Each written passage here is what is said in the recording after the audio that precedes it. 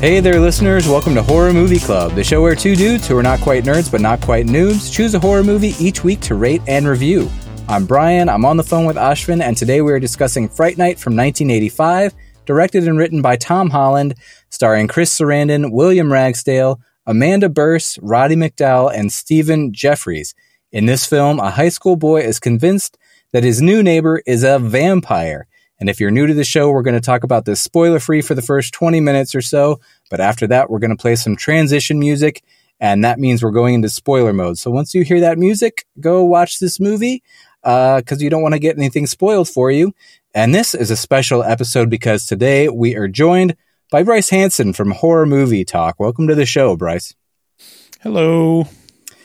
We are reuniting after like a year and a half, yeah. Which doesn't feel like that long ago. I know. It feels like you guys were just on our podcast too. David came on yours, right? David came on and we did an episode on our top 5 found footage films. Oh, nice. Yeah. And I think after that, we're like, okay, well, yeah, we'll get Bryce on sometime soon. And here we are a year and a half later. Yeah. I take the blame for that. I should have reached out a lot sooner. Oh no, blame's on us as well. Time flies by. Hey, which film did you guys do on Horror Movie Talk? Cabin Fever. Oh, cool, nice. Yeah, that's right. Yeah. And Bryce, you guys have had a lot of changes at your show since that time in the very recent past. So David is no longer with you, and you've got Max and Sydney now. Mm-hmm. Yeah, a lot of changes. David. At first, he just realized that he couldn't watch horror movies anymore. They affected him too much. And then, so we switched formats to be kind of all genres for a little while. And then he decided, actually, he's kind of done with podcasting. So took a little bit to audition some co-hosts and found pretty quickly Max and Sydney were a good fit. And so it's a three-person podcast now, which is an interesting dynamic and an interesting change-up, and I think it's working out pretty well. Yeah, it sounds like it. How has that affected your approach to, like, A, podcasting, and B, reviewing movies? It seems like they're a bit younger. I'm sure you kind of understood where David was coming from, and now you got to learn new people's perspectives and how they view a movie is probably going to influence you a little bit. Are you noticing any differences there? Yeah, it's really different because, I mean, me and David were close friends, so we worked with each other and, talked all the time. And so we're pretty familiar with each other's personalities and likes and dislikes, and we're pretty good contrast to each other and trying to find that balance or that contrast that's interesting. And so now Max and Sydney are both Zoomers, and they are much younger, probably have seen more horror movies than me though. And the fact that Sydney's on, like, having a female voice is also just a huge, like, increase in the level of complexity of the viewing experience. But no, it's going well. That is another fun part of it, is like learning each other's ins and outs and seeing how we interact with each other and like finding the nuances, mostly finding the stuff that bothers each other. Cause that's, I mean, you just pick at that for drama, So Max is similar background. I grew up Mormon, and he's still Mormon. And so I know a lot of his like thought processes around that, and I'm finding like, oh, I can make Max disassociate if I bring up this topic. And then Sydney's pretty unflappable, but yeah, she's game for anything, so it's fun. Nice, that's awesome, and kudos to you for sticking with it and going through that process of finding new hosts. I'm sure that was a weird, uncertain time. Yeah, it was weird. Yeah, it's going to be fun to rebuild and have some fresh blood, and they're going to bring some new ideas. And it's also pretty nice to share the load between 3 people as opposed to 2. It's like, oh, I have like a third less work to do, which is nice. I get it. In that episode where David was talking about stepping back, I was like borderline convinced to quit podcasts. I was like, oh man, he's got good points. This is actually pretty hard. Yeah. I mean, when he was talking to me, he's like, don't you feel this way? I'm like, yeah, but it's what I do, It's right. I know. It's become just like, that's the week. Yeah. I'm really scared of like what life looks like if we ever give this up. Like, what do we do with all that time now? Yeah, I mean, as a similar, in the similar vein, like I stopped going to church a couple of years ago and was like, oh, I have like a Sunday now. Like I can do whatever I want. Turns out I don't use it for anything useful or like worthwhile. It's just empty time on the weekend for me. Yeah. So at least you can feel like you did something or created something with the podcast, but you do trade off the Saturday mornings. So, yeah, that is one nice thing about it is just there's a tangible product at the end of every week, and it's satisfying. Mm-hmm. What is your history with this movie, Bryce, with Fright Night, and then after that with vampire movies in general, and how do you feel about them?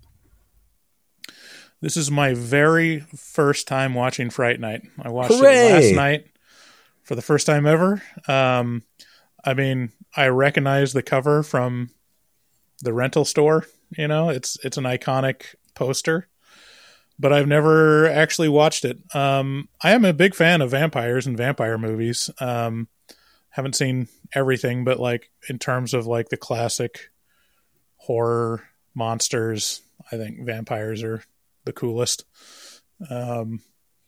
So yeah, It's an interesting contrast. Fright Night is like I can see why it holds its place as kind of a tentpole vampire movie because it goes a different way with it and feels very 80s.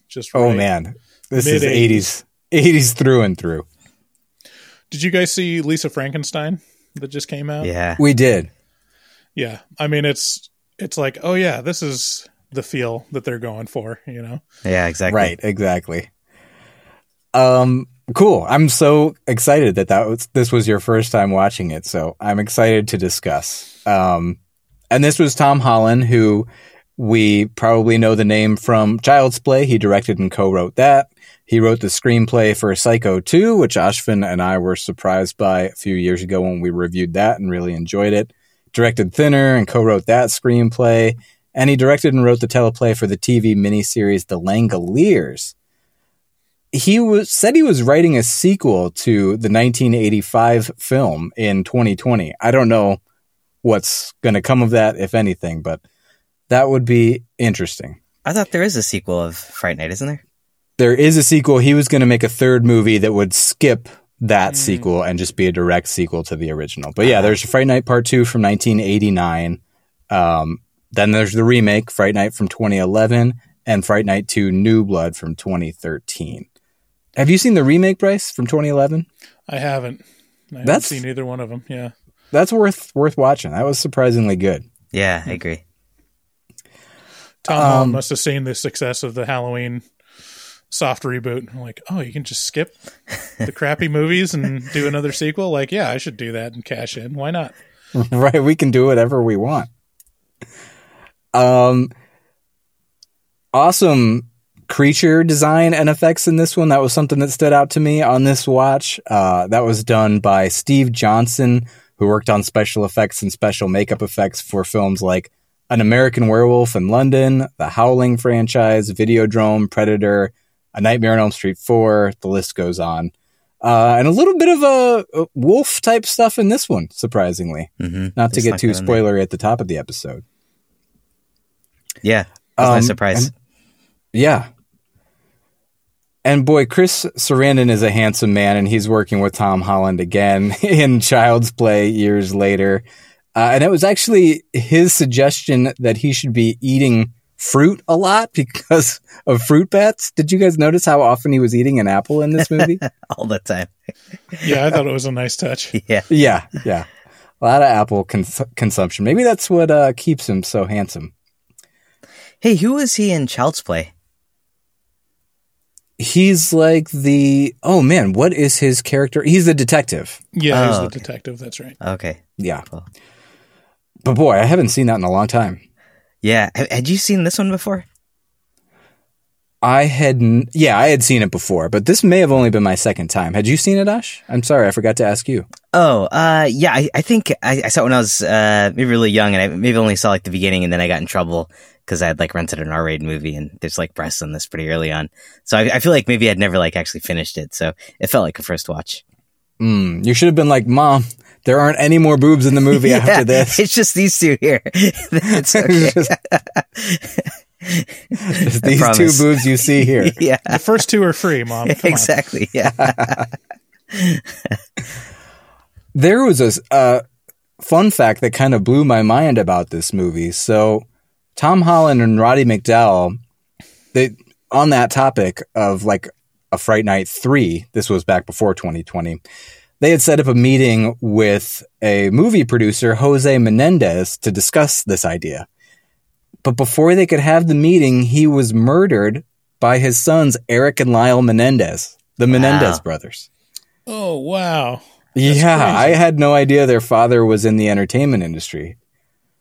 Damn. But for the youngsters listening, that was a court trial that was... there was a lot of buzz around it in the 90s when it happened. 2 adult children killing their father and their mother, right?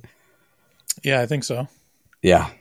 That movie Cable Guy kind of spoofs that whole the case, right? Yeah, where Ben Stiller plays both brothers. Oh, yeah, right. It's just on TV throughout the runtime of Cable Guy. It's a very weird homage. Let's see. Rotten Tomatoes score, 82%, 76% from critics. At the Saturn Awards, it won Best Writing, Best Horror Film, and Best Supporting Actor. It had a budget of $7 to $9 million and a box office of $24.9 million. It was the second highest grossing horror film of 1985 after A Nightmare on Elm Street 2, which kind of surprised me. And today's dollars, that box office would have been about $72 million, kind of like how Insidious The Red Door did last year. So not blowing things away, but it was a popular movie. It was in the lexicon, I think. Yeah, it's a good return. Anything else you guys want to say about this movie when we're in non-spoiler mode before I move on? I got a question for you guys about the vampire genre. If you dive within it, like you have like scary vampires like Nosferatu and other films of that caliber.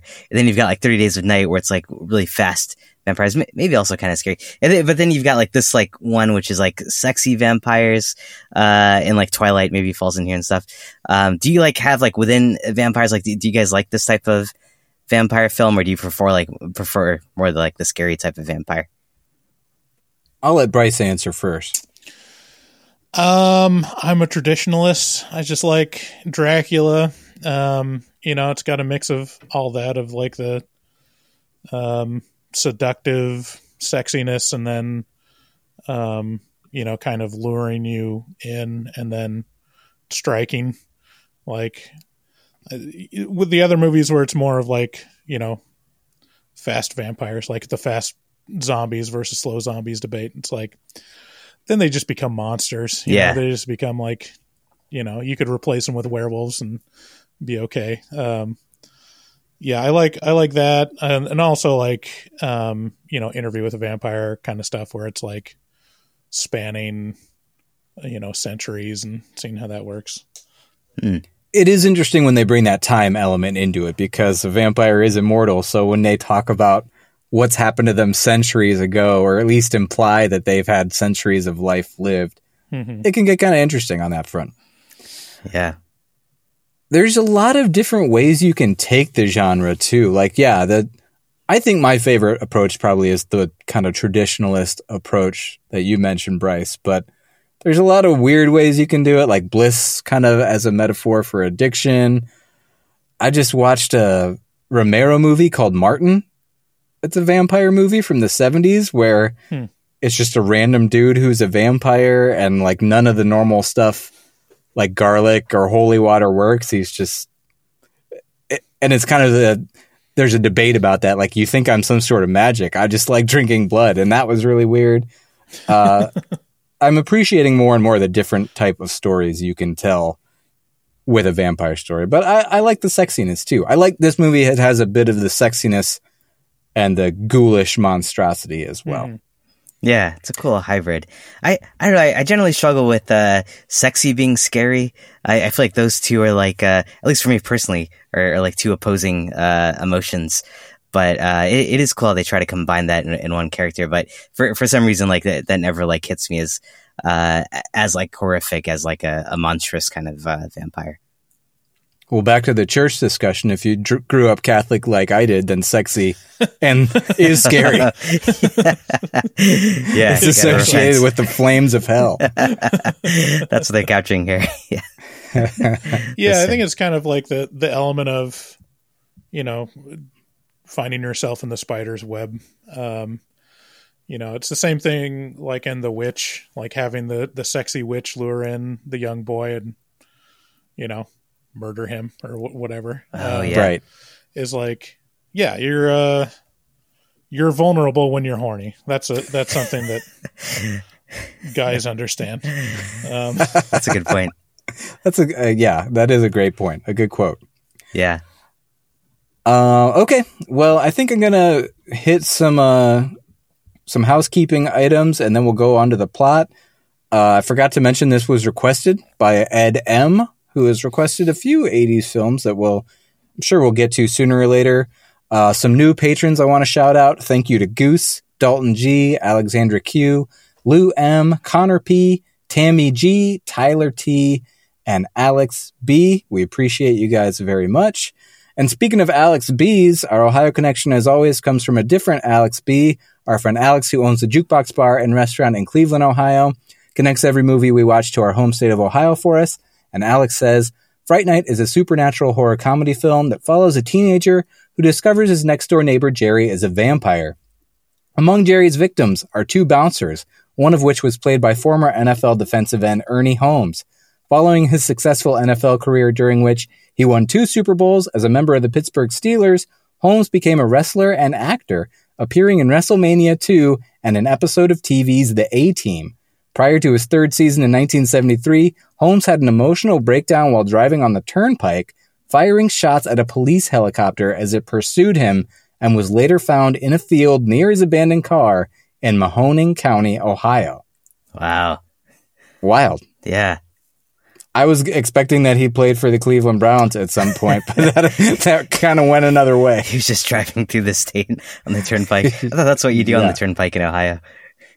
Right. Yeah. It's basically you just drive through it on 80 and you're done with Ohio. Exactly. Hey, sorry. I had one last question for you guys. Do you have like a favorite vampire film before we jump into this one? Let the Right One In, maybe, but it's been so long since I've seen that. Yeah. That's your gold standard.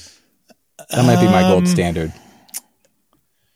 Yeah, that's hard. Let the Right One In is fantastic, but Interview with a Vampire is probably what I go to when I think vampires. Yeah. That's we awesome. haven't done that one yet. We need to do that and 1992's Dracula, Bram Stoker's Dracula. Yeah. And Hold the Dark, maybe. Was that one? Or what's the one that Near Dark? Near Dark, yeah, right. Yeah. What's your favorite, Ash?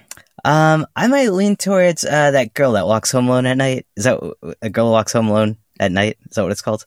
I think that's so. what it's called. Yeah, that's probably what I'd go for. What's it about? I think a girl. It's just this dude in the daytime. Just this guy in a group of guys. Yeah, in the daytime. Yeah. No, just like really artsy. Not going home. Yeah. I think it's an Iranian film, maybe. But it's like shot in like black and white, and it was pretty cool. I remember it being like kind of artsy. But yeah, I think that probably was one of my favorite ones. Have you seen that one, Bryce? I assumed your question was just a joke. I haven't. But yeah, I know it's a vampire movie. It's like Iranian, right? I think so. Yeah. Yeah, I think it is. All right, cool. Well, I think let's get into spoiler mode here. So if you haven't seen this movie, it's time to duck out and go watch it. But before we do this, guys, can you hold on a second? I think I just heard the doorbell ring. I'll be right back. Sounds good.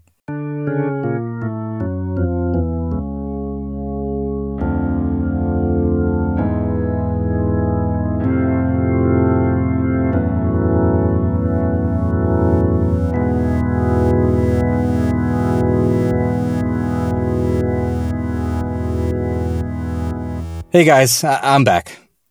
Everything okay? I guess I'm a little unsettled. It turns out it was this really handsome guy that just moved in next door, and my wife invited him in, and he made it a point to tell me that now that my wife's been so gracious to him, he's going to stop by anytime he feels like it. I feel like I'm either about to get murdered by a vampire or cuckolded, and I'm not super excited about either one. Do you have a preference for it? Or both. Yeah, You're right. Yeah, that would be the double whammy. Yeah. All right. Well, this film opens with our main character, Charlie Brewster, in his bedroom making out with his girlfriend, Amy. Meanwhile, playing on the television is a show that airs horror movies called Fright Night Theater, hosted by late-night horror host Peter Vincent, who is portrayed as a washed-up actor from B horror movies. Oh, a little bit of background information I forgot to mention. Peter Vincent is an amalgamation of Peter Cushing and Vincent Price as an homage to those two. So from his bedroom window, Charlie witnesses two men carrying what looks like a coffin into the house next door. Between Charlie being distracted by this and him accusing Amy of being a prude, Amy leaves the house on a negative note as some seeds of discord have been sown between them in this scene, and Charlie learns from his mom that the house next door was recently sold to a man who flips houses and then moves on, and we learn from the TV news that there has recently been a murder in town. So what did you guys think of this quick setup, just meeting the characters and getting to know what the plot's going to be about here? Yeah, it's a nice change of pace and for an 80s movie to, have the willing girl on the bed and the guy's like, wait, look out this window. What the heck, a coffin? It's a pretty well played for laughs. It sets the tone for the movie. It does, right. And I think that it's also kind of an indicator of the rest of the movie, just the things right away. He sees the neighbors carrying a coffin into the house next door. It's kind of like we just start the movie right away. It just, things get going. I was surprised how quickly it jumps into that and reveals itself right away before much character build up. Right. You guys were into that though? Efficiency? I think in a movie like this, it works really well because it's fun. So let's get into the fun. Let's not waste too much time on, setting the tone and creating super complex characters. They're pretty, one note characters for the most part. It's set up in an interesting way where you don't have to get too much farther from those archetypes. Yeah, I do think the characters here, at least these three, aren't super complex, but at the same time, they give you enough to kind of give you a feel for who they are, and they enrich the world a little bit by having his mom be like, Amy, tell your mom I'm going to see her on next Saturday or whatever. It's just little stuff that's easy and quick that makes you feel a little more connected to the characters, even though we are moving quick. Sure. I think it's also mentioned here that I think we get a sense that the mom's divorced. That's what she talks about is she gives them some advice and is like, oh, if you argue, you're less likely to get divorced, something. So I think that sets up some of the mom's character at this point as a divorced woman. Sure. Yeah. I didn't think too much about that, but good point. Yeah. I think that might play a role later in the film. Cause I feel like divorces were a hot topic around this time. Maybe they were just coming up or something. But yeah. Yeah, I think one of the things with a movie like this, it's more important to just have strong characters than complex characters. Sure. And I think it creates the strong characters very well, especially Charlie. Charlie is not a subtle character. He's not a subtle person. It plays really well. It's if you're trying to sneak around, don't be as obvious as Charlie. Yeah. Does not take a vampire to to see someone crawling in the bushes like 5 feet away. Man, Charlie is so sloppy. But he's kind of like the movie. He's just like, he's going. He's like acting first, asking questions later. He's on a mission. A good way to put it. He's not the most complex character, but boy, you could call him strong in that he's always doing something. He's always making a decision.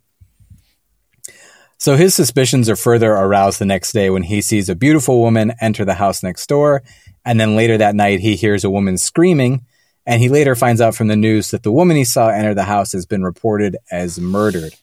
So with this info, he feels confident enough to go to the police. And very strangely, when a homicide detective comes by Jerry Dangerous's house to investigate, he brings Charlie and is like, hey, this is the kid who's accusing you of a murderer. Which does not feel like great police work. Yeah, generally police don't tell you, specifically what you're under suspicion for and who told you. And, I brought my friend Charlie along. This is the person you'll want to murder. He lives right next door. Of witnesses. Yeah. It's like that episode of Family Guy where Peter gives a murderer Chris's home address, and he's like, oh, that one's all screwed up. It's got a list of his worst fears on the back of it. You can keep it. All right. Well, so yeah, Charlie at this moment, it's an awkward situation, him being there saying like, hey, this is the guy who accused you. But he kind of blows any chance he has when he accuses Jerry of being a vampire right in front of the police. And so the cop is just like, all right, this kid's nuts.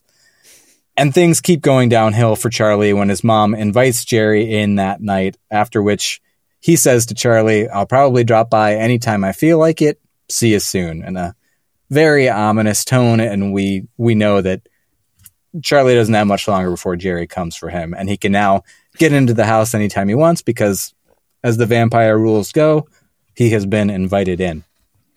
Hey, I like the classicism here that they do abide by all the vampire rules for the most part. Mm-hmm. Being invited in and stuff. Yeah. Yeah. What's your guys' take on the roommate here?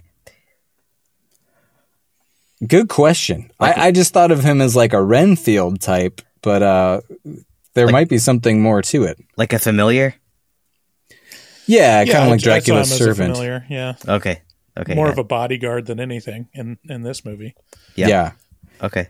Yeah, I mean, I guess skipping forward, like, what exactly is he? Because, like, he got stabbed through the heart, but he's not a vampire. So what was he? Like, are we supposed to know what that is, or is it just cool? Yeah, I feel like they never really define his character.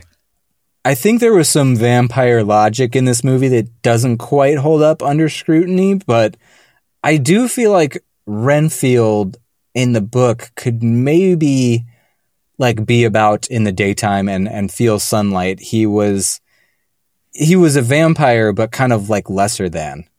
See, I didn't think Renfield was a vampire. I thought he was just under the control of Dracula with the promise of becoming a vampire. Yeah, but he's also like drinking the blood of... He's like eating animals and drinking their blood and stuff like that. Right. But yeah, my memory might be kind of foggy on that front. Okay.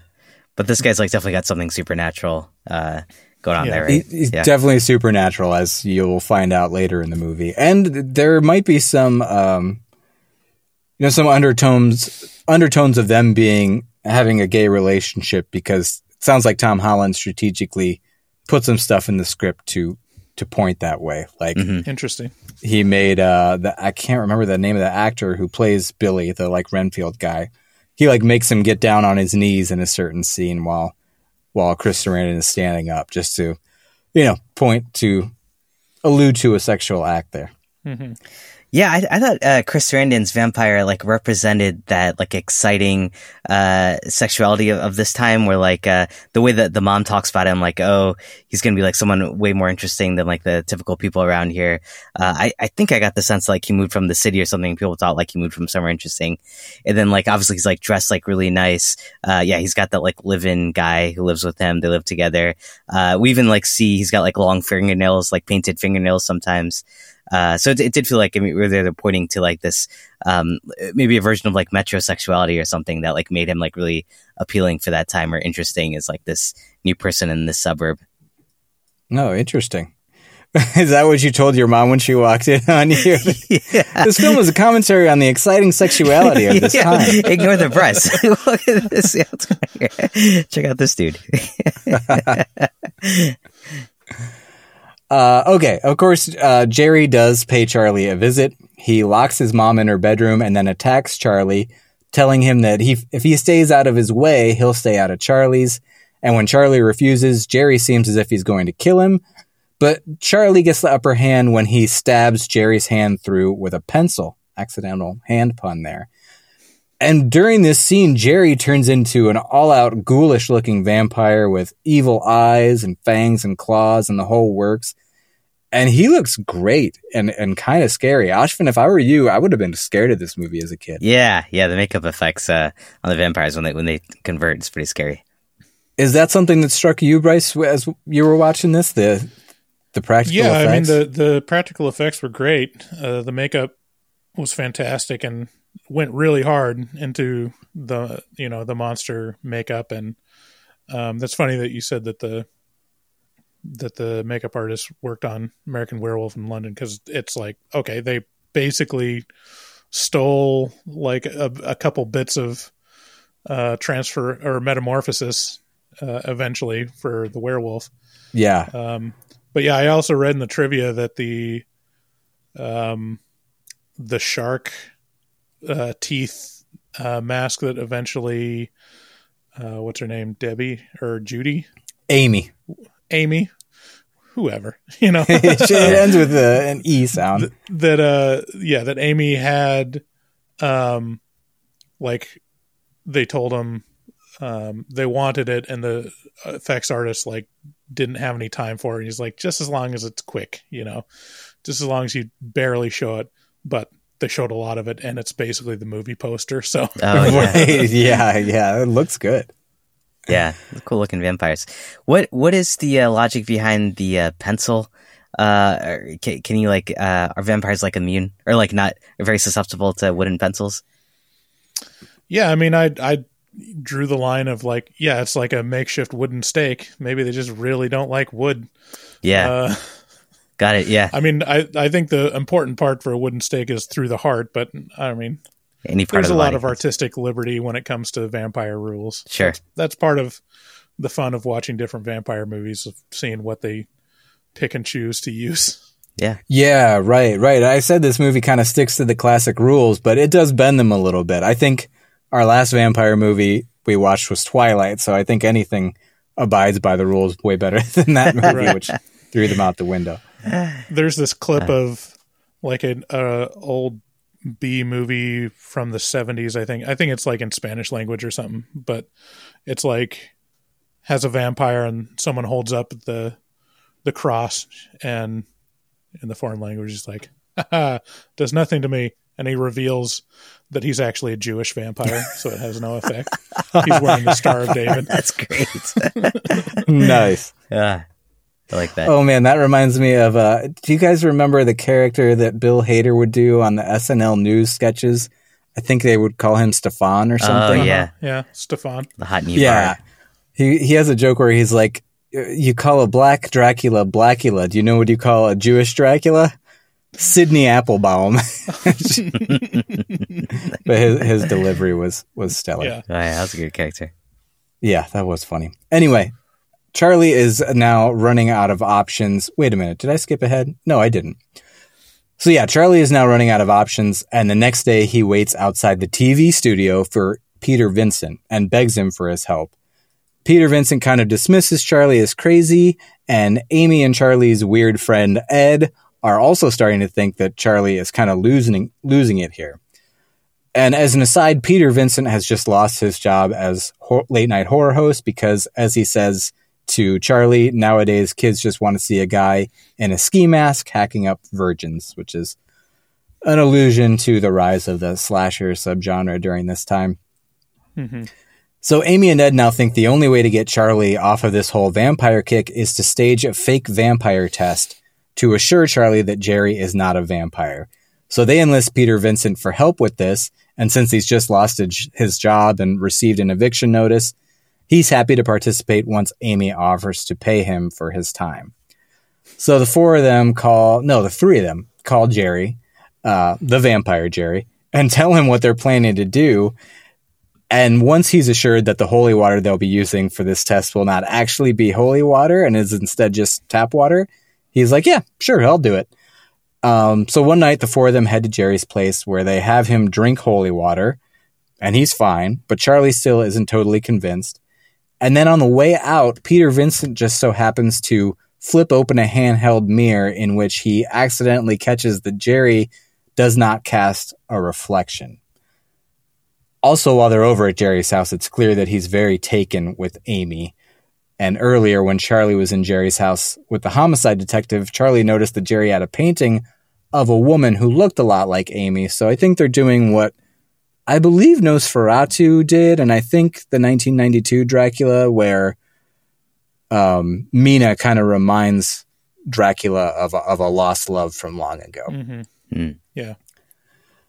So yeah, Peter Vincent has just seen that Jerry has no reflection, and he's acting a bit strange. He fumbles his handheld mirror and drops it, but they manage to get out of there without arousing any of Jerry's suspicions.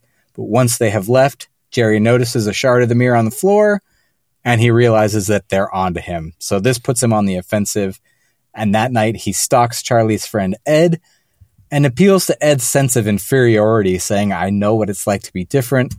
All you have to do is take my hand. And at this point, Jerry turns Ed into a vampire and sends him after Peter Vincent. Ed also looks great as a vampire. Mm-hmm. Yeah.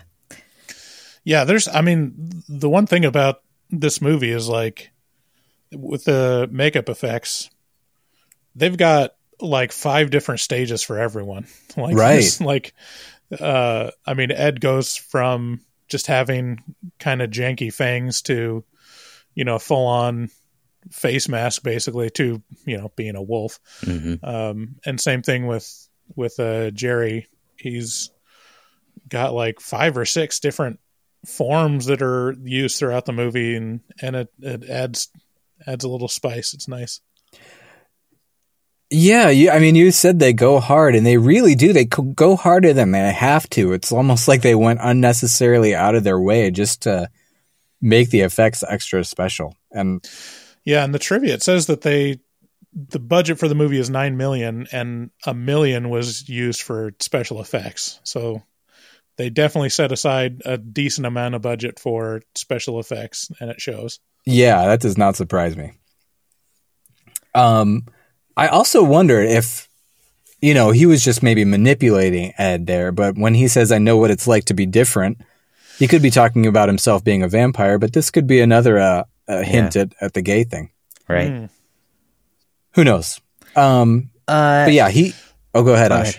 I think so too, because I could see like a lot of parallels between pop culture that time and like how gays were like kind of represented in like vampires like sucking blood and stuff. So it seems natural that they might be tying these two things together at that time. Sure. Yeah, this, I think you mentioned in the box office stuff, didn't this come out the same year as Nightmare on Elm Street 2? Oh yeah. Yeah, right, which was just speaking of subtle drops there, like it.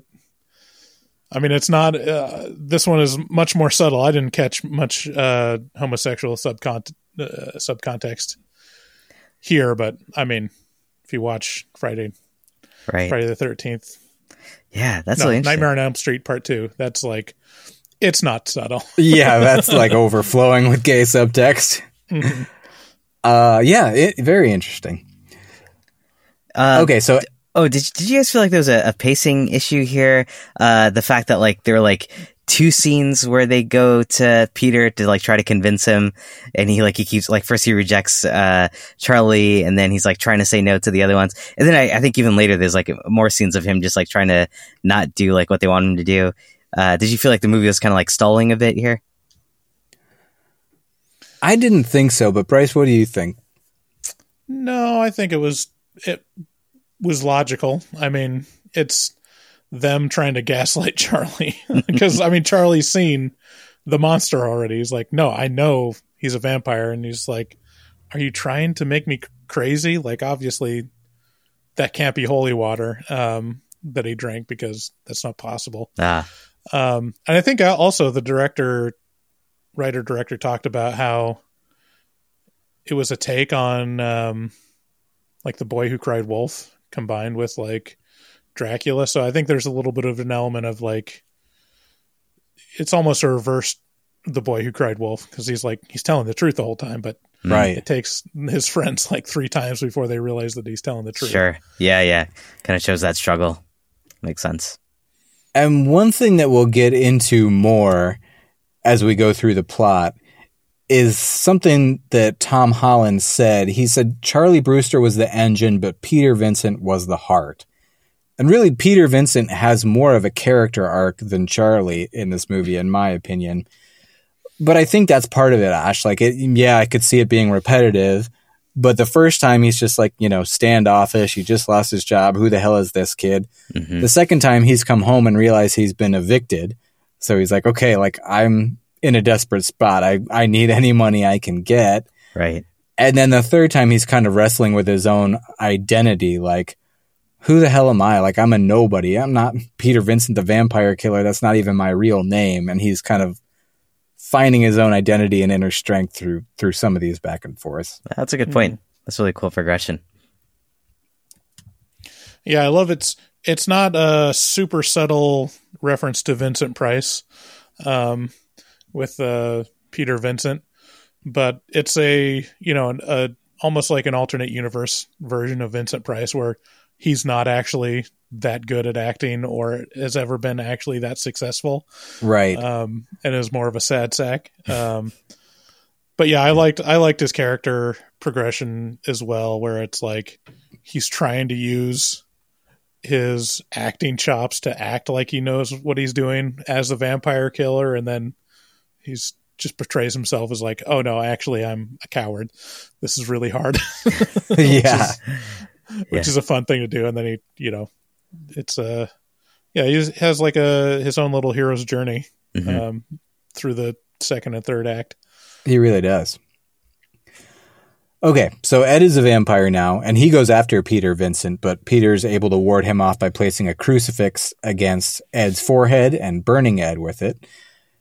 Jerry then begins to stalk Amy and Charlie on their walk home from his house, and he chases them into a nightclub where he uses his powers of seduction/mind control to get Amy to come to him on the dance floor, and they've got kind of a steamy moment together on the dance floor as they're feeling each other up. Ashwin's mom wouldn't have been happy walking in on this scene. But before Jerry absconds with Amy, he tells Charlie to bring Peter Vincent to his house if he ever wants to see Amy again. And on the way out, Jerry dispatches a couple of bouncers, which seemed like a bad idea, especially since the police have already been to his house once. He's like possibly killed these bouncers in public view. Right. Mm-hmm. That seemed unnecessary. Yeah, it's very 80s logic. The other thing that I got a kick out of, where, I wouldn't have caught it when I was younger, but the movie's set in the suburbs, and then just whenever's convenient in an 80s movie, there's dark alleyways that would only exist in like a metropolis. Yeah, in discos. Like, yeah, I mean, these like, Charlie and Amy escape into the nightclub through like the open window into the alley, and it's like, what suburb is that close to, basically New York? But yeah, I mean, that scene was like, all the urban scenes feel just very convenient, and you're like, well, it'd just be cool if they were in a fancy nightclub. Yeah. And, cool stuff happens. Yeah. And, turn off your brain. It works. It's fun. Then you get back to closer to reality with the suburb stuff. But yeah, I'm pretty sure police would chase after them. Yeah. I got to wondering that too. And then I thought, well, maybe they're in like a small town and Amy's on the other side of town. So they walk through downtown to get there. But yeah, that club open late at night didn't have the small town vibe. Yeah. It's not just an alleyway. It's like a a maze work alleyway. Right. Yeah, that's true. So Very true. Brian, you mentioned that she is taken by Jerry's like you're saying he like possessed her somehow here. She wasn't like actually just into like this older dude who's like really cool and good looking. That wasn't my read on it. I mean, historically, in like going back to old vampire tales and films, they do have some mind control type tricks. It's not like they can make anyone do whatever they want all the time. It's never really described in detail what the extent of the power is, but it's not unusual for a vampire to kind of give someone a look and then they fall under their spell. How did you read that, Bryce? Was she like just like, this dude's hot, I'm going over there, or was she kind of under his spell? No, there is something supernatural going on, because I think there was a couple times where she like got shaken out of it and was like actually trying to run away, and he gets her back under a spell and takes her back home. But you know, the mix of Amy being down for Jerry versus mind control, I mean, it's debatable, you know? Sure. Yeah. It perhaps makes an interesting analysis of the movie. Right. Well, I think like what we know of Amy from the beginning is like she's trying to get, well, first I guess it's like Charlie trying to get with her, and then she gets really put off because he like suddenly seems disinterested and he's all down this vampire path. So along comes this older gentleman who's like got his stuff together and dresses nice and eats a lot of fruit. So I could see her like, you know, being taken with this at the club, you know. I don't know. I wouldn't entirely. Yeah, I was a little hesitant to assume that she was like hypnotized here versus actually falling for this guy. So then you guys think she's hypnotized like from this point onwards, like now that like she gets kidnapped, even at the house, she's hypnotized. Yeah. I mean, when he's about to bite her neck the first time, she pulls away and is like, you know, comes to and is like, no, don't do that. And then of course, yeah, you know, she succumbs. Yeah, I mean, that's one of my favorite parts of vampire lore is like the seductiveness and like the sexiness and the mix of that. So yeah, I think it works well here. Yeah. All right. Yeah. So it seems like Bryce and I are on the same side, and you think it's the apples. I think it might be the apples, man. Yeah. I mean, it's an interesting arc for Amy too, because like the subtext is Charlie's been trying to get with her for a while now, and she's been pretty coy and shut him down, and he's frustrated. And then, of course, immediately gets distracted by a coffin. And then at that point, it's like, okay, is Amy just like, she's ready to sleep with anyone at that point? She's like, all right, well, so much for saving it. Let's just get this over. That's what it seemed like, right? Yeah, I think there's a little bit of that there. But I'd like to think that, you know, Amy wouldn't immediately want to sleep with a vampire, that there's something influencing her. Sure. But that's fair. Chris Sarandon is very dreamy. He is. You know. Yeah. Oh, second thing that second item that I was really confused about. Is Charlie and Amy, are they high schoolers? Yes. Yeah. Okay. Also another very 80s trope of like high schoolers that look like they're in their mid-20s. Yeah. But also if you see like videos or pictures of mid-80s high schoolers, I mean, they all look like my dad, you know, like it's they just dressed older. Yeah. Yeah, I feel like their styles really aged old people's haircuts. Okay. But yeah, I mean, it's with the modern lens, it's like, yeah, those people are all 25. Yeah. And that was kind of a thing in the mid 80s to early 90s. Like that was a thing with like Beverly Hills 90210 and Melrose Place. Oh, like, yeah. These are supposed to be teenagers. Like, right. Yeah.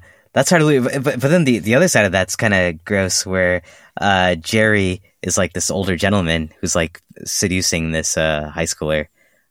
Maybe she's 18 or something, but I don't know. It's kind of weird. He's probably like 400 years old anyway. Yeah, exactly. We can live with the, you know, century-old mass murderer, but Yeah. if he's going after kids, Exactly. Gotta draw the line Get there. this movie out of here. Yeah. Okay, so Charlie turns once again to Peter Vincent for help. And because he was like, hey, show up at my house with Peter Vincent or else we'll never see Amy again. And although Peter Vincent is reluctant and admits that he's utterly terrified, he decides this is the moment to prove himself and agrees to accompany Charlie to Jerry's house. He kind of girds his loins and I think brings a vampire killing kit from one of his movies, Orgy of the Dead. And his mantra is he's saying to himself, I am Peter Vincent, the great vampire killer. I thought this was kind of a touching moment here because he just admits that's not even my real name. And he's really kind of breaking down and there's emotional music playing. Were you guys sympathizing with Peter Vincent at all? Or did you think this was a little silly? both. I mean, it is a little silly, but it's a nice touch for the character. He's probably the most interesting character other than maybe Jerry. Jerry is a pretty great villain, but Peter Vincent is the most complex character in the movie, I think. Yeah, I think this conversation is making me appreciate him a little bit more. I think I was getting a little bit annoyed. This whole movie just seems like him begrudgingly or going along with things or constantly saying no and not wanting to be a part of the plot, and people trying to beg him to come in, get involved. So I was getting the feeling that they were spending too much time with him, but I kind of appreciate him more hearing this conversation. Yeah, I do too. And I really think Charlie's fine as a main character, but he's really just all action. The Tom Holland quote about him being the engine is so true to me. We don't really sit with his feelings or go on that much of an emotional journey with him. He's just doing shit and he's the one driving the plot, but we're not really invested or on board with him as much as we might be other main characters in other films. Mm-hmm. Versus Peter, we're more on board with him. I am, at least. I'm kind of invested in his arc. Yeah. And I think because it's interesting, and as the three of us who do horror movie podcasts, it's interesting to think about those type of actors too, like a Vincent Price who got typecast as a villain and all he was kind of I think he was taken more seriously as an actor, but he was typecast into a spooky voice and a mustache twirling villain. And what's that like as an actor? Yeah, it's a really cool angle. Okay, so let's see. He's girded his loins. He's kind of said, all right, I'm going to do this. And then the two of them, Charlie and Peter Vincent, head over to Jerry's house. They're thwarted by Jerry and his Renfield-type friend, Billy. And when Charlie is knocked backwards off the railing of the stairs, Peter retreats next door to Charlie's house, where he finds a vampiric Evil Ed pretending to be Charlie's mother. That was kind of a creepy moment for me when he was under the covers and Peter Vincent pulls the covers away and it was Ed with his full vampire makeup. Yeah, and the red, did he have a mop on his head or something? It looked like a Raggedy Ann doll wig or something like that. Oh, yeah. Ed Not then the turns most into complex, disguise. But, yeah, right. Peter Vincent probably should have picked up on that one. How did you guys feel about Evil Ed as the character? At first, I was really annoyed by him, but he kind of grew on me. I mean, he's supposed to be annoying. I thought it was super entertaining. He felt like a commercial for Adderall or something. It was just so hyped up the whole time and just goes giggling and stuff. What did you think? Yeah, I mean, it's over the top. It matches the tone of the movie. I think the combination of Evil Ed, Amy, and Charlie as the main cast is this is light and fun. Let's not take it too serious. They're not real full on people that you would meet, but in terms of a campy movie that works really well. And so, yeah, having that kind of really annoying comic relief is a good tactic in a movie like this, especially when it's a main character that you're kind of relieved, okay, finally he's dead. Yeah, I don't have to hear Evil Ed anymore. Yeah, it's cool when he becomes a vampire. I like how he takes that personality into not trying to harm them. Yeah. He's kind of a staple of like the 80s high school comedy ensemble too. Like there's always got to be like a dorky one or a weird one. Yeah. And Ed is that guy. Yeah, he'd be easily replaced by Clint Howard, or there's a couple like staple 80s actors that were Anthony Michael Hall, character. maybe. Yeah, Anthony Michael Hall. Yeah, indeed. Ed then turns into a wolf and attacks Peter, who is able to run a stake through the wolf's heart. And then there's this amazing kind of reverse werewolf transformation where Ed changes from a wolf back to Ed as he's dying. Again, incredible effects here. They did not need to go through all this trouble, but it looked awesome. Yeah, this like transformation or the metamorphosis back to Ed felt a little long, a little much, and I think it's probably like, hey, we got the American Werewolf in London guy, like might as well just use him on this scene and make it look cool. But yeah, it was weirdly long and weirdly like had import imbued on it, where Mr. Vincent, I already forgot the name. Peter Vincent, yeah. Peter Vincent is like really kind of touched or hurt that, you know, this young boy was killed by his hand. So there's a lot of like gravitas to the scene to try to make up for the fact that they just wanted to show some cool transformation effects. I felt that too. Like it felt almost kind of forced in how long they dragged it out, and then all the cuts between like him transforming and then back to Peter Vincent's face. It's just like constantly like, I don't know, at least like 10, 15, 20 like cuts like back and forth, and him just like kind of changing his facial expression slightly as like the slow progression's happening. And like it didn't align with like how I feel like that scene took maybe like a minute or two to build up, and then it was like 5-10 minutes of the monster just kind of like deforming or whatever. So it felt a little bit uneven. I was such a huge fan of this scene, but it's interesting to hear both of your takes. I can see your points. It is a pretty long, extended scene, and it's not like Ed's a main villain, and he's kind of reverting backwards. It's not like he's collapsing into a pile of goo after they kill him, or it's not like, oh no, he's turning into something. It's already over and done. Like the stake has gone through his heart. Mm-hmm. But I like what Bryce said about forcing Peter to have this moment of like, oh, I just killed a boy. Right. And I think that fits well with Peter kind of being the emotional, like ground floor of this movie, the backbone of the movie. Mm. But yeah, I hear what you're saying. It's a pretty extended sequence. Yeah, I mean, it looks cool. It does look cool, yeah. So then Peter takes this stake that he used to kill Ed back next door to help Charlie, who is now locked in a room upstairs with Amy, who is slowly turning into a vampire. Peter kicks down the door, grabs Charlie, and tells him they can still save Amy if they kill Jerry before dawn. Peter shoots Jerry's right-hand man, Billy, multiple times, but we see him sit up behind them like Michael Myers in the background, as it's revealed to us that he is also undead in some way, shape, or form. He cannot be killed by bullets. They manage to eventually run a stake through Billy's heart, and he has another kind of extended death scene. I'm hoping you guys like this one more. He kind of melts into goo, and then his skeleton collapses and falls down the steps, and his skull like slides across the floor and hits a wall. Were you fans of this one, or did this also feel too long? No, I mean, I'm fans of both. Like, I'm not saying like either one was bad, but one was a little more indulgent than the other, I think. Sure. You know, especially when it's like you've set up the big bad or like the henchman that's going to be unstoppable, and then you stop him. It's good to dwell on it.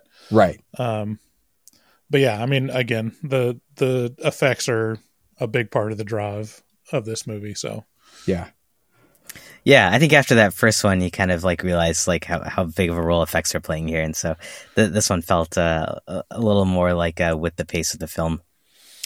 Right. Yeah, and it wasn't as extended and overdone, and I do think Yes, it fits the narrative better that this is a big moment. This is one of the big baddies. I think the more of a distraction on this one is like, what's happening? What is he? You know, exactly. if he's not a vampire, is it just like, oh, he's a zombie that can be killed with a stake, I guess. So, I mean, that was mostly for me, but artistic license, it works. Right. Yeah. It did very much open the question of how was he out and about in the daytime? Mm-hmm. So Billy's gone. Now they're facing off with Jerry, and they manage to get him in front of a window as the sun is rising. He's hurt by the sunbeams coming in, but not yet bested, and he turns into a bat and attacks Peter. As the sun is continuing to rise and pose a threat to Jerry, he retreats to his basement coffin, but Peter and Charlie pursue him. Peter pries the coffin open, and just as Charlie is being confronted by a now fully transformed Amy, and my jaw just dropped at her full vampire reveal because, as Bryce was saying, that's basically what the poster of the movie is. It's incredible makeup. I mean, the effects guy said he didn't want it to be shown for long, but I thought it looked really good. It's kind of cartoonish, but it's also creepy. What were your thoughts on that moment? I thought it was a lot of fun. Yeah, it looks really good. What did you think, Bryce? Yeah, I mean, I think at this point in the movie, you're game for anything that they're going to throw at you, and that's, you know, in the moment, that's an appropriate amount of just craziness. Yeah, pretty over the top. Yeah. They've kind of upped the ante at this point. Right. Hey, they almost needed to be wild. Yeah. On the stairs, one thing that happened, I was wondering, what do you guys think about this? They're putting up the cross to Jerry, and it doesn't work when Peter does it because he doesn't have faith, but then it works for some reason when the kid does it, when Charlie does it. So what was your take there? Is Charlie like more religious than Pete? I don't know if it's faith in the cross or faith in himself or just faith in goodness in general. But it also opens up another kind of plot hole that Peter Vincent was able to successfully use a cross against Evil Ed. Granted, he put it right up against his skin, but maybe it's just that Jerry's a more powerful vampire. Or he's a super vampire, yeah. Yeah. So. Yeah. And then later, Peter has a moment where it does work, and you kind of get this more character arc from Peter of like, okay, he's regained his faith. But okay. It's kind of moments later, so maybe that's a bit of a cheap trick, but... Yeah, I feel like all of the rules with vampires, like the garlic and the cross and all this stuff, like originally in Dracula, kind of the way it functions is like no one knows what's going on for a long time, and then what's his name? Van Helsing comes in. Van Helsing comes in. He's like, no, I mean, obviously I know all the secrets, and he comes in, reveals hidden knowledge, and you're like, okay, well now we have these, you know, hidden talismans that we can use against Dracula. And then in every other vampire movie, everyone knows all the vampire rules. Oh yeah, you know, right. Pretty much. So it's like it loses a little bit of its like dramatic purpose, right? Now we all know. Movies get around that with like, I don't care about the cross. That's never worked. That's just superstition. Oh no, garlic. So it's like they just pick and choose whichever one they want to use for that movie. Yeah. Right. I think the best one is like you throw rice and they have to like count it or something. Isn't that a thing? I like that one. Yeah. Vampires are like really, you know, obsessive compulsive. So they have to count. They have to be very neat. I like that one. That's a good one. Yeah. So do you guys think this was like a character arc then, that like someone's faith is like getting restored, and that's like what they're trying to show here with the cross suddenly working versus not working? I think that was the goal there. Yeah, I mean, I think more of anything, it's more of a stand-in for overcoming cowardice. Okay. For Peter. Yeah. But makes sense. Yeah, it's not super clear. It doesn't feel like the cross is really used as a religious symbol, more of a, you know, talisman. Yeah. That you either believe in or have faith in or not. Sure. So let's see, where Jerry escapes from his coffin before Peter can stake him. But Charlie and Peter realize that there are windows in the basement that have been painted black, and we saw Billy doing that in an earlier scene. So if they just break the windows, the light will shine through. And they do so. They continue to break out the windows, letting more and more sun into the basement. And Jerry eventually burns up as he's reduced to a struggling and screeching skeleton of a giant humanoid bat, yet another form. And this luckily returns Amy to her human form. And somewhere in this conclusion, we had a nice moment, like we were saying earlier, where Peter attempted to use a crucifix as protection. It didn't work. Then he's able to successfully use it. And everything wraps up. All the main characters hug. And a few nights later, Amy and Charlie are watching TV. And we see that Peter Vincent has been rehired as a horror host, but that he's putting the vampire stories on the shelf for a while as he introduces a film about alien invaders. And all seems well with the three of them, but for a moment, we see glowing eyes in the house next door, and we hear the voice of Evil Ed saying, "Oh, you're so cool, Brewster," leading us to believe that maybe the stake from Peter Vincent didn't kill Ed. Which, again, an open question, because then if Jerry was killed, you would think maybe that would kill Ed or return him to human form, or... Yeah, it's weird that he would somehow not have been dispatched, but it's a fun ending. Did you guys read a whole lot into that and think about how Ed could have been alive, or were you just like, this is just a silly way to end the movie? Yeah, I mean, it's a pretty low effort ending. I mean, it's like pretty, paint by numbers ending. It's like the end ? Right. It's like, it's, yeah, I mean, it's always fun to end a horror movie or like kind of a wild ride movie with uncertainty. But, yeah, especially in the 80s. Yeah.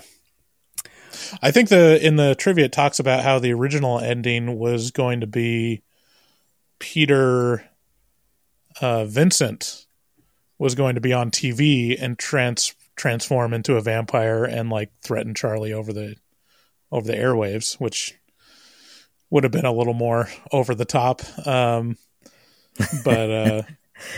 yeah, I mean, it works. It's fun. That could have had some real menace to it. I like that in a way, but I also like things ending up going well for Peter Vincent. Yeah. I thought this conclusion, like the whole third act, was a lot of fun. Ashwin, in our Terminator episode, we were talking about how good action scenes need to have like good news, bad news, good news, bad news. And I thought that there was a lot of that in this third act. Like, oh, we've got the upper hand. No, we don't. Maybe we've got it again. Nope, we just got a setback again. Yeah. And it just was moving really quick and remained interesting. Were you guys feeling that as well? I just thought the pacing and everything about it was pretty cool. No, yeah, it was good. It moves along at a nice clip and doesn't get too complicated. I mean, it's interesting how much of the third act happens on that stairway in front of that stained glass window. It's like, in terms of like budget, I'm sure that really helped. Yeah, right. It was basically same setting, 2 location, like 3 sets for the conclusion of the movie. But yeah, I mean, it works. It's got its different set pieces. And I think the final showdown in the basement was really effective too. Like, it was visually interesting and satisfying. Yeah, and the monster designs were super cool. The effects we saw there. I thought it was really entertaining, like last sequence. Yeah, I agree. What were some of, like, Bryce, some of your favorite things about the movie and some of the things that detracted from your enjoyment of it? I feel like we've kind of gone through some of them, but if there's anything new or if you want to summarize. I mean, Chris Sarandon is pretty great in this movie. Yes. Like, I get it now. I'm like, oh, okay, that's why people are big fans of Chris Sarandon. It's an interesting character, like a pretty. I'm definitely going to be a vampire that I think of going forward. And I just like the kind of the mix of the modern suburbia 80s feel into the genre. Least favorite, it serves its purpose, but Evil Ed is pretty pretty grating. Yeah. It's didn't want any more of him, but everything works together. I really like the campy feel and the general, fun tone of it that doesn't take itself too seriously. I was like talking about that with my wife. I'm like, why don't we just make fun movies anymore? Like, where are the fun movies where it's not like you don't hold yourself to this super high, dark and gritty, realism standard, where it's like sometimes you can just have fun and like do stupid things that are arbitrary in your story just because it's fun to watch. Yeah. Yeah, just like fun and imaginative. It's just right. I think that's why so many people are always putting the 80s horror up on a pedestal compared to other decades. It really did just kind of let loose and have fun. Yeah, I mean, that's what was really interesting. Again, sorry, bringing up Lisa Frankenstein, but like it's kind of a breath of fresh air. It's like, yeah, it's not taking itself too seriously. It's taking some big swings, but mostly it's just being fun and campy. And, there's too much seriousness in the world right now. That's true. Yeah, I agree with you guys. Like, the movies that go with this tone, they're all like really entertaining and a lot of fun. But then it almost like works against like how like disturbing or scary it is. Like, how do you get both of those by like still like within a fun film?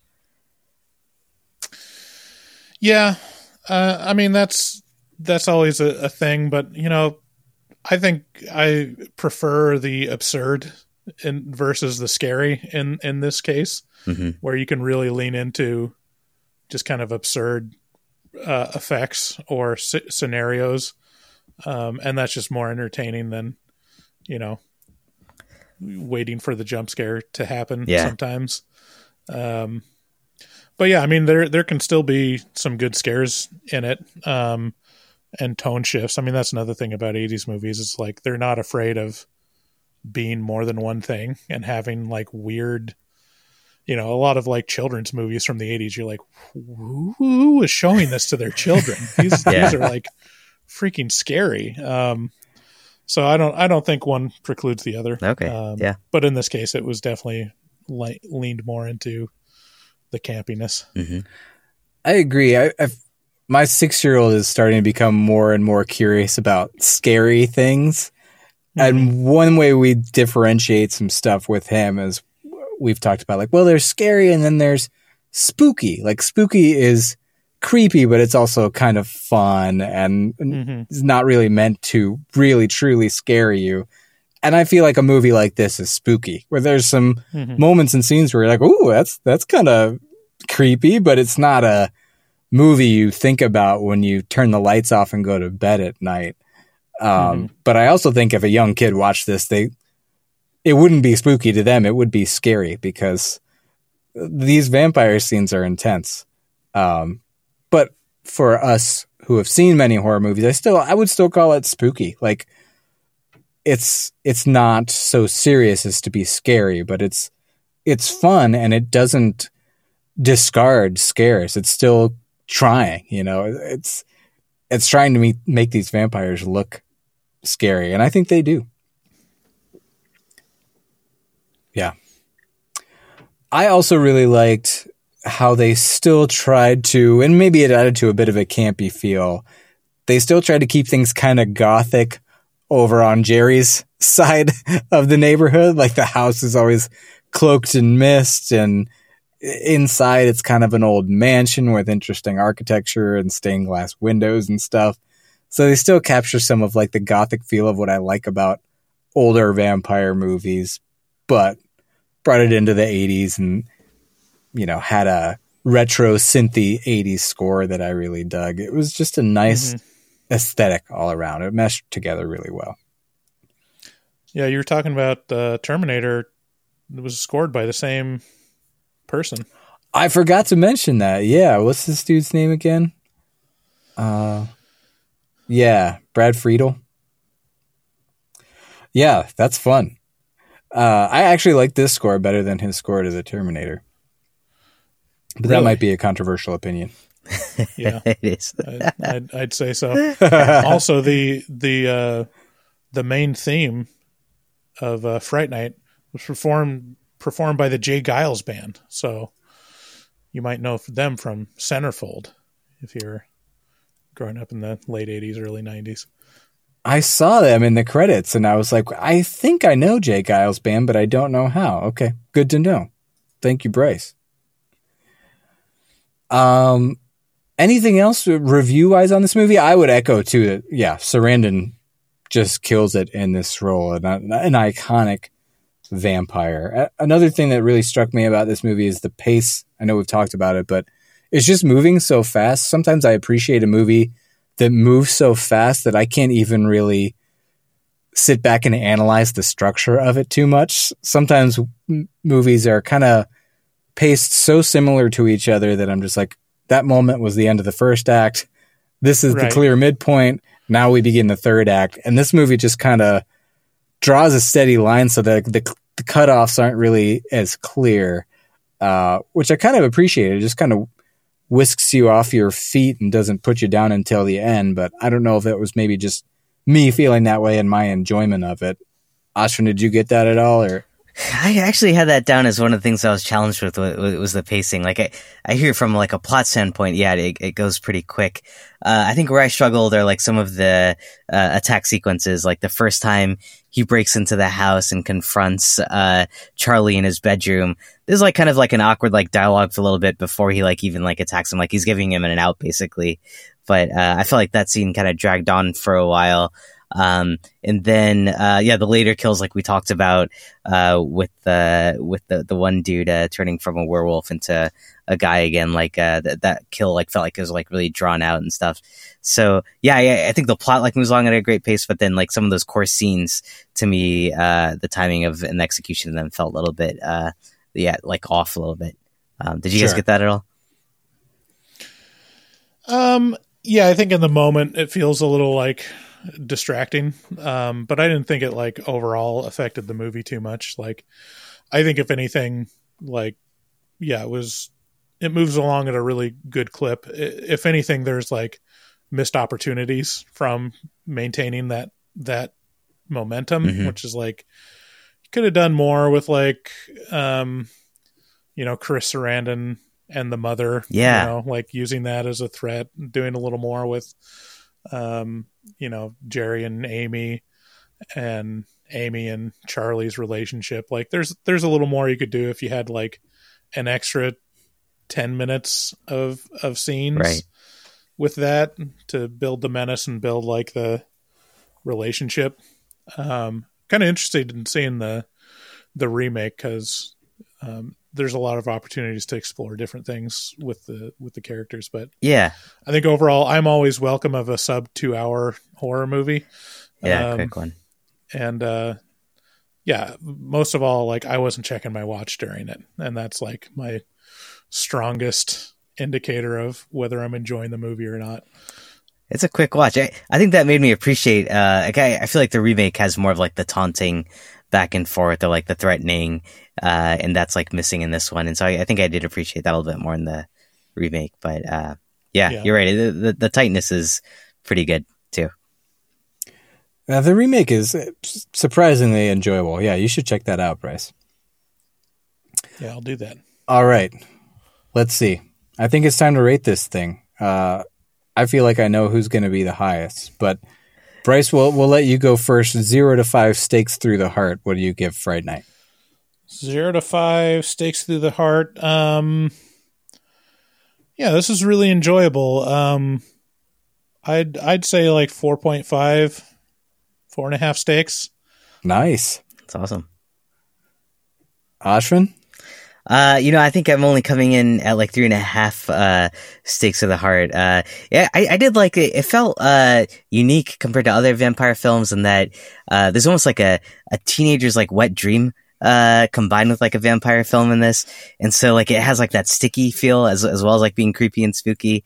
So it's a cool blend of things I thought it was like not pretty mixing your metaphors at all. Why did you have to bring that into this moment? There's a lot of like sexual tension here, and like him like feeling like this guy's like stealing his girlfriend, and like that teenage like and I feel like she was into that this older gentleman next door, and like at the end, like do they even like finally hook up the two of them? We're not sure. So I just feel like there's like a lot of like repressed emotions here.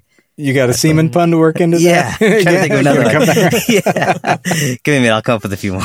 Yeah. Sticky is where I'll end. The film's sperm doesn't quite find the egg of its conclusion. Exactly. What about you, Brian? All right. I'm with Bryce. I give this 4.5 out of 5 stakes through the heart. I think special effects are great, well-paced story, and just the right amount of heart combined to make it one of the best vampire films of all time, I am proclaiming. Wow. This is one of my favorites. I really liked it the first time I watched it, and I was just reinvigorated by how much fun I had with it this time.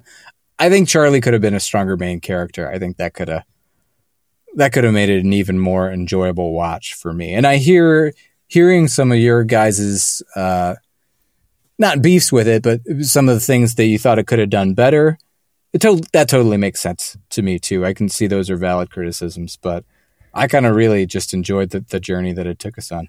Don't you feel like they all could have been much stronger characters? And like, I compare a film like this to Lost Boys, where like you do have like a little bit more fleshed out characters and relationships and like more vampires and stuff, which seems like a lot superior to this. But what's your guys' take? I don't know. I mean, I watched Lost Boys and it didn't hit me as hard as this one. Like, I think it's more in aggregate, everything works together. Like, it's kind of like just a nice recipe where, it has a really nice balance to make it enjoyable. And Lost Boys, I don't know, I should probably revisit it, but it was a little more meandering, a little more like slow, and it's just a different movie. But a movie that I've seen more of. I've seen more movies like Lost Boys than Fright Night, I think. And I give like a lot of credit to originality or trying to, swing for the fences in terms of like tone and that kind of stuff. So, I think I like this one more, to be honest. Yeah, it's something got the originality. Yeah, I do too. I hear what you're saying, Ash. Like, Lost Boys like kind of lets things percolate and develop a little bit more, but I think that does end up making it a bit more meandering than this, like Bryce said. But yeah, I don't think you need every character to be strong. I think Peter Vincent was a strong character, and Charlie wasn't, and his role was kind of more driving the story. But I think it would have behooved us to have him be a little stronger. I don't think you need to spend that much more time with Amy or Evil Ed to flesh them out more, because you don't only develop characters by just getting information drops about what their past has been like or what kind of person they are. You learn about them by their actions, and Charlie certainly takes a lot of actions. Yeah, I mean, their interactions, but I feel like every interaction here was just about the vampire, like fighting the vampire. And I would have loved to learn more about Chris Sarandon's character too, like where he's coming from in his relationship with that dude Billy or whatever. That would have been interesting. Could have been cool to have a prequel. Yeah. All right. Well, I think it might be time to start closing up shop here. But Bryce, thanks so much for joining us. And do you want to tell people where they can find Horror Movie Talk, both the podcast and your socials or whatever you want to plug? Yeah, thanks so much for having me on. And we'll definitely have Ashvin on an episode in the future as well.